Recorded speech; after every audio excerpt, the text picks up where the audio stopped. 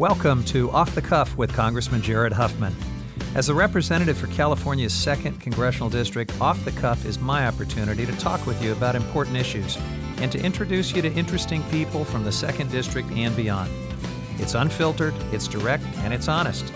It's Off the Cuff with me, Congressman Huffman.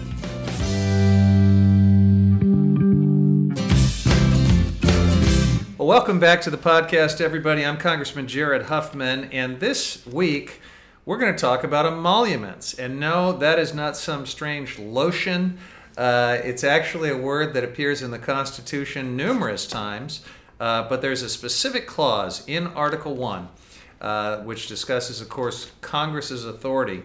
And the Emoluments Clause turns out to be a really important thing under the Trump presidency. And there's no better person to talk about that than Brianne Gorod, who is the the Chief Counsel with the Constitutional Accountability Center. She also happens to be my lawyer because I am one of, Brianne, over 200 members of Congress? Over 200 members of Congress, that's right. I think we're at 215 now. Right. So I am a co-plaintiff with all of these other folks in a lawsuit against the 45th president under the Emoluments Clause. We'll talk a little more about that in a moment. But to get us all started, Brianne, I wonder if you could just explain what this Emoluments Clause is all about. Yeah, so the Foreign Emoluments Clause says that any person holding an office of profit or trust in the United States, so that includes the president, shall not accept, without the consent of Congress, any present, emolument, office, or title of any kind whatever from any king, prince, or foreign state. And what that basically means is that our nation's leaders can't accept foreign government benefits or rewards unless Congress first gives its affirmative consent. And this is incredibly important. When the founders drafted our Constitution, they were deeply, deeply worried about corruption. They were deeply worried about foreign influence. They worried that foreign governments might give our nation's leaders benefits and rewards in an effort to undermine their loyalty. And that's why they included the Foreign Emoluments Clause in the Constitution. And that's why they give Congress an incredibly important role in determining what benefits from foreign governments our nation's leaders could accept. For those of you following along in your pocket Constitution, this is Article 1, Section 9 that we're talking about here. And Brianne, what you've just described really sounds like a fundamental anti-corruption provision in the Constitution. Is that fair to say? Yeah, that's absolutely right. This was definitely the preeminent bulwark against the foreign corruption of our nation's leaders. And, again, the founders were so concerned about corruption, so concerned about the possibility of foreign influence. It was something that they discussed at length as they were debating the Constitution and trying to decide how best to guard against the corruption of our nation's leaders. Okay, and now the word emolument, still something that a lot of people kind of scrunch up their their eyes and shake their heads when they hear it. But it's well understood. The meaning of this term, when you look at the constitutional history and the developed case law thereafter, the lawyers understand what an emolument is, right? That's right. And when you look at the way the framers used the term emolument, the way others used it at the time the Constitution was drafted, it was an incredibly broad term. It referred to any profit or benefit or advantage. There are folks who have really studied this at length and looked at its usage around the time of the framing. And it was a broad word, and the framers chose it for that reason. They chose it because they wanted the Foreign Emoluments Clause to be this really broad prophylactic protection against corruption. So that's why they used a broad word like emolument. That's why they prohibited leaders from accepting any present emolument, office, or title of any kind whatever, unless they could first convince a majority of the members of Congress to give their consent. Right. Let's talk about that piece for a minute, because this is housed within Article 1. That's my section of the Constitution. That's the piece I care about because it says what my authority is. That's right. And it makes very, very clear that I have the authority to either consent or withhold that consent for anyone who's in a position of trust in the federal government who is offered an emolument. How do the mechanics of that work? Yeah, this was an incredibly important part of the clause. The framers thought that if our nation's leaders had to first come to Congress and convince a majority of the members of Congress to give their consent, that would ensure accountability and transparency. That would help address the corruption concerns that gave rise to the clause in the first place. And for hundreds of years now, the way that the clause works has been widely understood. If an official wants to accept a benefit from a foreign government, they can send a letter to Congress. We have examples of President Lincoln doing this, President Harrison doing this, President Jackson doing this when foreign governments wanted to give them benefits. And if Congress wants to consent, it can pass a private bill or resolution to give that consent. But if Congress doesn't want to consent, it can do absolutely nothing. And that's incredibly important. The framers really wanted to put the burden on those who wanted to accept government benefits to convince members of Congress to give their consent. If they couldn't convince the majority of the members of both houses of Congress to do that, then they couldn't accept the emolument, they couldn't accept the present. It was a flat prohibition. Have emoluments been rejected by Congress in the past? Emoluments have been rejected. Congress has given directions about what to do with emoluments, saying, these rewards or these benefits should be deposited in the Department of State, for example. And the other thing that officials have done when there's been question about whether something was an emolument is they can go to the Department of Justice and ask its Office of Legal Counsel, is this an emolument? Is this something that's covered by the clause? And once something you conclude that something is an emolument, then again the clause is clear. You have to get Congress's consent before you can accept it. And it's worth noting, this doesn't just apply to the president. It applies to a whole number of individuals who serve in the federal government.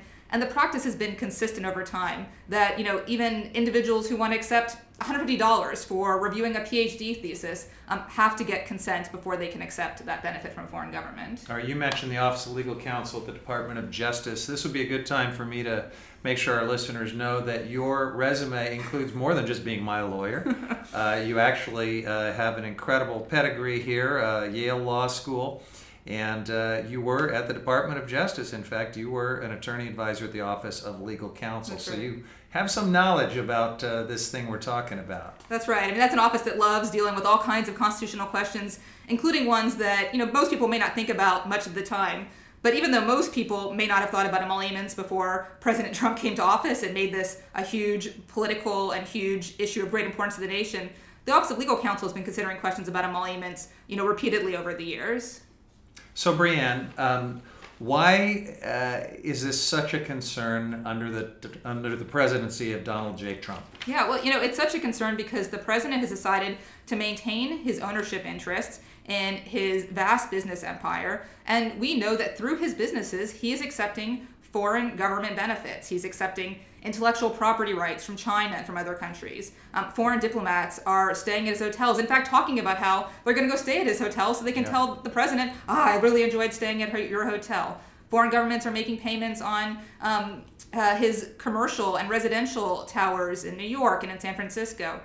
And really, the benefits that we happen to have heard about through investigative reporting, are only the tip of the iceberg. Because the president's insisting on accepting these benefits in secret because he's not coming to Congress and disclosing the benefits he wants to accept and asking for Congress consent, we don't know the full extent of the benefits that he's accepting from foreign governments. And that's a really scary thing, because it means that every time he makes a national security decision or a foreign policy decision, we can't know whether he's acting in what he believes to be the national interest or in his personal financial self-interest. Well, and there are enough red flags to think that every foreign government that deals with the United States understands that pleasing the Trump business interests is a great way to get in the good graces of this. The call, for example, with the Ukrainian President Zelensky doesn't get talked about much, but almost in passing, President Zelensky brags about staying at the Trump Hotel when he was in Washington. Absolutely. And, there was in the lawsuit, which you are a plaintiff and we represent you, there were a number of friend of the court briefs that were filed in the D.C. circuit a few weeks ago. One of those was on behalf of national security experts, talking about how dangerous it is to have a president who is brazenly violating the Foreign Emoluments Clause. Because, again, we want to make sure that when incredibly important, incredibly consequential foreign policy and national security decisions are being made, that they're being made with undivided loyalty, with just the national interest in mind. Okay, so we talked about how it's supposed to work. If a president is offered an emolument or a thing of value, they're supposed to come to Congress and ask if they can have permission to accept it. I'm pretty sure that has not happened. I think I would know as a member of Congress, and I'm positive that Donald Trump has not asked for my consent for any of the value he's received from all these different foreign governments. So, what do you do about it? Yeah. So what you do about it is you sue. You go to court and say the Foreign Emoluments Clause is an incredibly important provision. The president is in violation of it because he is accepting these benefits from foreign governments and he has not obtained Congress's consent. And, this lawsuit is so important because it's about the Foreign Emoluments Clause, and it's also about the larger principle that no one, including the president, is above the law. That principle is getting a lot of attention these days. And we may talk about how this connects to the broader context of the impeachment proceeding in a moment. But I just, for the lawyers on this podcast who may be wonking out with us, there is no express right of action in the Constitution. It doesn't say if the president refuses to ask consent of Congress, Congress can go sue him in federal court. Where do we get that standing, that right of action that has led us to this point where we're engaging you as our lawyer and we're doing battle in court? Yeah, well, so members of Congress have standing to sue the president for this violation because of that explicit role that the Foreign Emoluments Clause assigns Congress, that the president cannot accept these benefits without the consent of Congress, because there is significant precedent that tells us that when members of Congress are denied a specific right that they explicitly hold under the Constitution, when they're denied a voting opportunity that they're entitled to, that denial gives them a right to sue. All right, so we've clearly got standing under Article 1, Section 9, and you're saying we've got an implied right of action to take our grievance to court with the president. So we decided to do that. Yeah. Tell us a little bit about how this case came together. Sure, that's right. So, we are excited to represent you and your colleagues, I think all of whom, wanted to vindicate this important principle that, the president is not above the law, and to make sure that the Foreign Emoluments Clause is enforced, to make sure that he complies with the Foreign Emoluments Clause because of how important that clause is in our system of government. And so we filed suit in... Before we get into that, do you want to take a moment to tell us about the Constitutional Accountability Center? Sure, I'd love to. Yeah. So we're a nonprofit law firm, think tank, and action center dedicated to the progressive promise of the Constitution's text and history. And so this is really a perfect case for us to litigate with all of you, because what this case is about is constitutional text and history. It's right there, as you've been saying in Article 1. It's clear in the text, and the history, really supports what the text says. Again, that the framers were deeply concerned about corruption, they were deeply concerned about foreign influence, and that's why they included this broad prophylactic protection in the Constitution. All right, so we rounded up a couple hundred members of Congress as plaintiffs. Right. Yeah, it's a big deal. It's the largest suit in history in terms of the number of members who came together to try to hold the president accountable to the Constitution. All right, and what are our specific causes of action under your complaint? Yeah, so what we're basically asking for is that the court enter an injunction, basically require the president to comply with the clause, to stop accepting these benefits from foreign governments unless he first obtains the consent of the Congress. And, what his lawyers, the Department of Justice, have been trying to do is stop that. And so they've been making, a number of arguments. They've been questioning whether members of Congress have standing. They've been questioning whether the president is even violating the Foreign Emoluments Clause at all, putting forth this really, really narrow, crabbed understanding of what the Foreign Emoluments Clause means and what it prescribes. And so let's break that down if we could. So first stop, district court.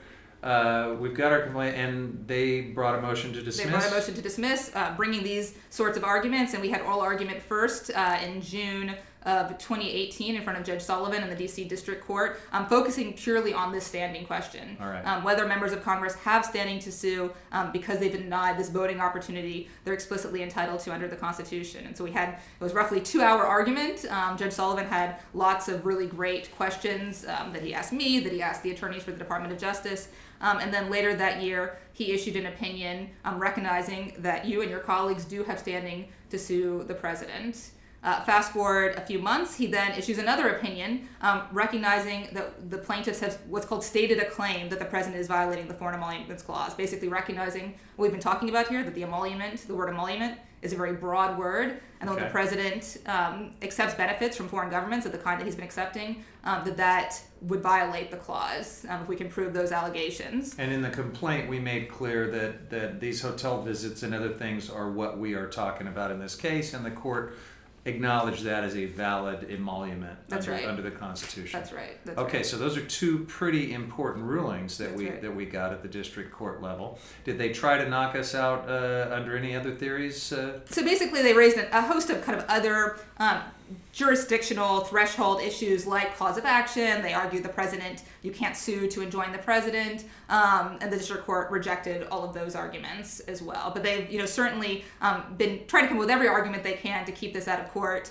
And Judge Sullivan in those two opinions, really thoughtfully and thoroughly discussed each of them and rejected all of the arguments that was made in the president's motion to dismiss. One of the things we sometimes have heard the president and his defenders say is that as long as he's charging market value, that he's reading this market value limitation into the Emoluments Clause. Has the court considered that? It really focused on kind of the breadth of the term emolument. And I think, as your question implied, there's just no fair market value exception in the Constitution. That's not the way the clause has ever been interpreted. And, the president hasn't offered either in his filings here or anywhere else any reason to think that the framers would have limited it in that way, given what they were trying to accomplish when they put this broad prohibition in the Constitution. Okay, so we got these rulings at the district court level. Why aren't we off to the races doing discovery and getting his tax returns and all this other fun stuff that we would like to do? We started. We actually served a number of subpoenas on Trump businesses, but the Department of Justice, of course, does not want this case to go forward and does not want discovery to commence. So they asked the court to allow for an immediate appeal. Normally when a motion to dismiss is denied, you don't get to go to the Court of Appeals yet. You have to wait till later in the case. But they asked the district court if there could be an immediate appeal. And there's a few kind of a somewhat longer procedural history there. But ultimately, the district court agreed that, given that these are pretty significant issues, they haven't been litigated before, largely because past presidents have complied with the clause, that it made sense to go ahead and have an immediate appeal. And so that's where we are now, is we're in the D.C. Circuit, the Court of Appeals above the D.C. District Court. We have just finished briefing in the case. So DOJ filed a brief. We filed a brief. As I mentioned, there were a number of friend of the court briefs that were filed by national security experts, bipartisan former members of Congress, law professors, former government ethics officials, really addressing all of the issues that the district court Same issues, mainly about standing and justiciability, et cetera. That's right, exactly. And we are looking to oral argument. There'll be oral argument in the D.C. Circuit on December 9th. Okay. And in the meantime, no discovery. No discovery. So that's all been put on pause until we get a ruling from the D.C. Circuit. But one thing that's very good is the D.C. Circuit, when it agreed to hear the appeal, put in place an expedited briefing schedule. So what that means is, they said we're going to brief this as quickly as we can and hold argument as quickly as we can, which is why we're having oral argument just next month. And so I think they recognize that this is something that really needs to be resolved as quickly as possible. The clock is ticking. So December 9th argument, when do you think we might reasonably hear from the D.C. Circuit? My hope is that we will hear from them, potentially later this year, or if not later this year, then early next year, because right. We're hopeful that we will get a good result from the D.C. Circuit, and then we're going to be back in the district court and starting that discovery so that we can get this case resolved, because it is incredibly important. Talk about some of the discovery that you'd like to get rolling with in this case. Well, I don't want to put the cart too far ahead of the horse, but certainly what we do in discovery is try to get the information that we need to prove the allegations in the complaint. And there's obviously a lot that we know from public reporting. The Trump Organization itself has acknowledged that it's accepting benefits from foreign governments. That's why it's been making these donations to the U.S. Treasury. But we don't, again, know the full scope of the benefits the president has been accepting. So, I think when we get back to that stage, you have to figure out what more we need in order to make sure that we can get an order from the court recognizing the president is violating the clause and ordering him to stop doing so. Okay. So let's assume we get a good ruling at the D.C. Circuit Court of Appeals. Obviously, they would immediately appeal to the United States Supreme Court. And in the meantime, we would probably continue to be unable to conduct discovery until that would be resolved. Is that fair to assume? They would, have to ask the Supreme Court to issue a stay. Which is something we've, certainly seen in other cases. So I think it's possible they would do that. If they did, we would again want really expedited briefings so that we could get this all resolved and be able to get back to the district court. Okay. So this potentially gets into a long line of appeals on their way to the United States Supreme Court. It's a busy year. On this issue that you referred to a moment ago, whether Donald Trump is above the law. Yeah. In this case, above Article 1, Section 9 of the Constitution and the Foreign Emoluments Clause. Yeah, absolutely. Let's assume that it all goes really well and he's still president by the time we have final closure on all this and we can get our discovery completed. What is the remedy at the end of the day in this case? Well, what we want is an order from the court, saying that the president is violating the clause. That's an important principle to establish, given that he's, contesting that. And an order saying that he has to stop unless he can convince a majority of the members of Congress to give their consent. And so just stopping after he's had 4 years of being lavished with foreign emoluments isn't much of a deterrent? Is it possible to disgorge the profits he might have gained during that period? That might be a question for the district court. I think our first priority is getting an order making him stop. Okay. Either stop accepting these benefits or go to Congress and, convince you and your colleagues to give your consent. And I think that would, really vindicate this important principle that the president isn't above the law. Yeah. There's so many things with this president that make me think we're going to have to codify some things that we never used to imagine. Yeah. And one of those might be we need a faster way of dealing with a president who refuses to comply with the Emoluments Clause. Wouldn't you agree? I mean, this president obviously is unprecedented in so many ways and, seems to suggest in so many respects that the normal rules don't apply to him. And so one hope is that as we move forward, we establish clearly what the rules are, that they do apply to the president. But I do think there's going to be a lot of thought going forward about how we deal with a situation like this. Yeah. All right, now, this is happening in the broader context of an impeachment proceeding. Yeah. In fact, we're here in my congressional office, and I have it on mute, but the television right now has Ambassador Volker testifying in response to Republican counsel, and the whole nation is riveted, and this is kind of a big deal. Yeah. What are your thoughts about how this kind of plays into the broader accountability moment that we're facing here? Yeah, I think, thinking back to the Constitution and why the framers included the impeachment clause in the Constitution, they were deeply worried about abuses of the public trust. They were worried that our nation's leaders could use the powers of their office, particularly the president. When they created the Constitution, they created this strong executive branch with a single president, and they thought that was important. But they realized that with great powers, comes the possibility for great abuses. And that's why the Constitution is full of checks and balances, full of checks on corruption.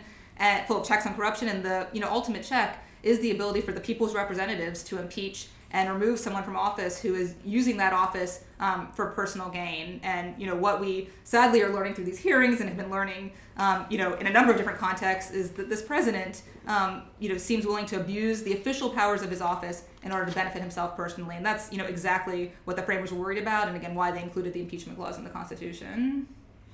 Well, that's great. Well, I'm so glad that you're sharing your expertise with us here on my podcast. I'm glad that my lawsuit is in such great legal hands. You're just winning. I mean, I'm not sick of all this winning. Are you? Not at all. Not at all. So please keep it up. Good luck on December 9th. Thank you. And all the way up to the Supremes where this is likely heading. And thanks for making good history with us. I think this is really important. And I think we will find a way to hold Donald Trump accountable, and I think future generations will thank us for doing it. I think so. Well, thank you for your leadership in the suit, and more generally, we're really proud to be working on this with you. Great. Thanks, Brianne. Thank you.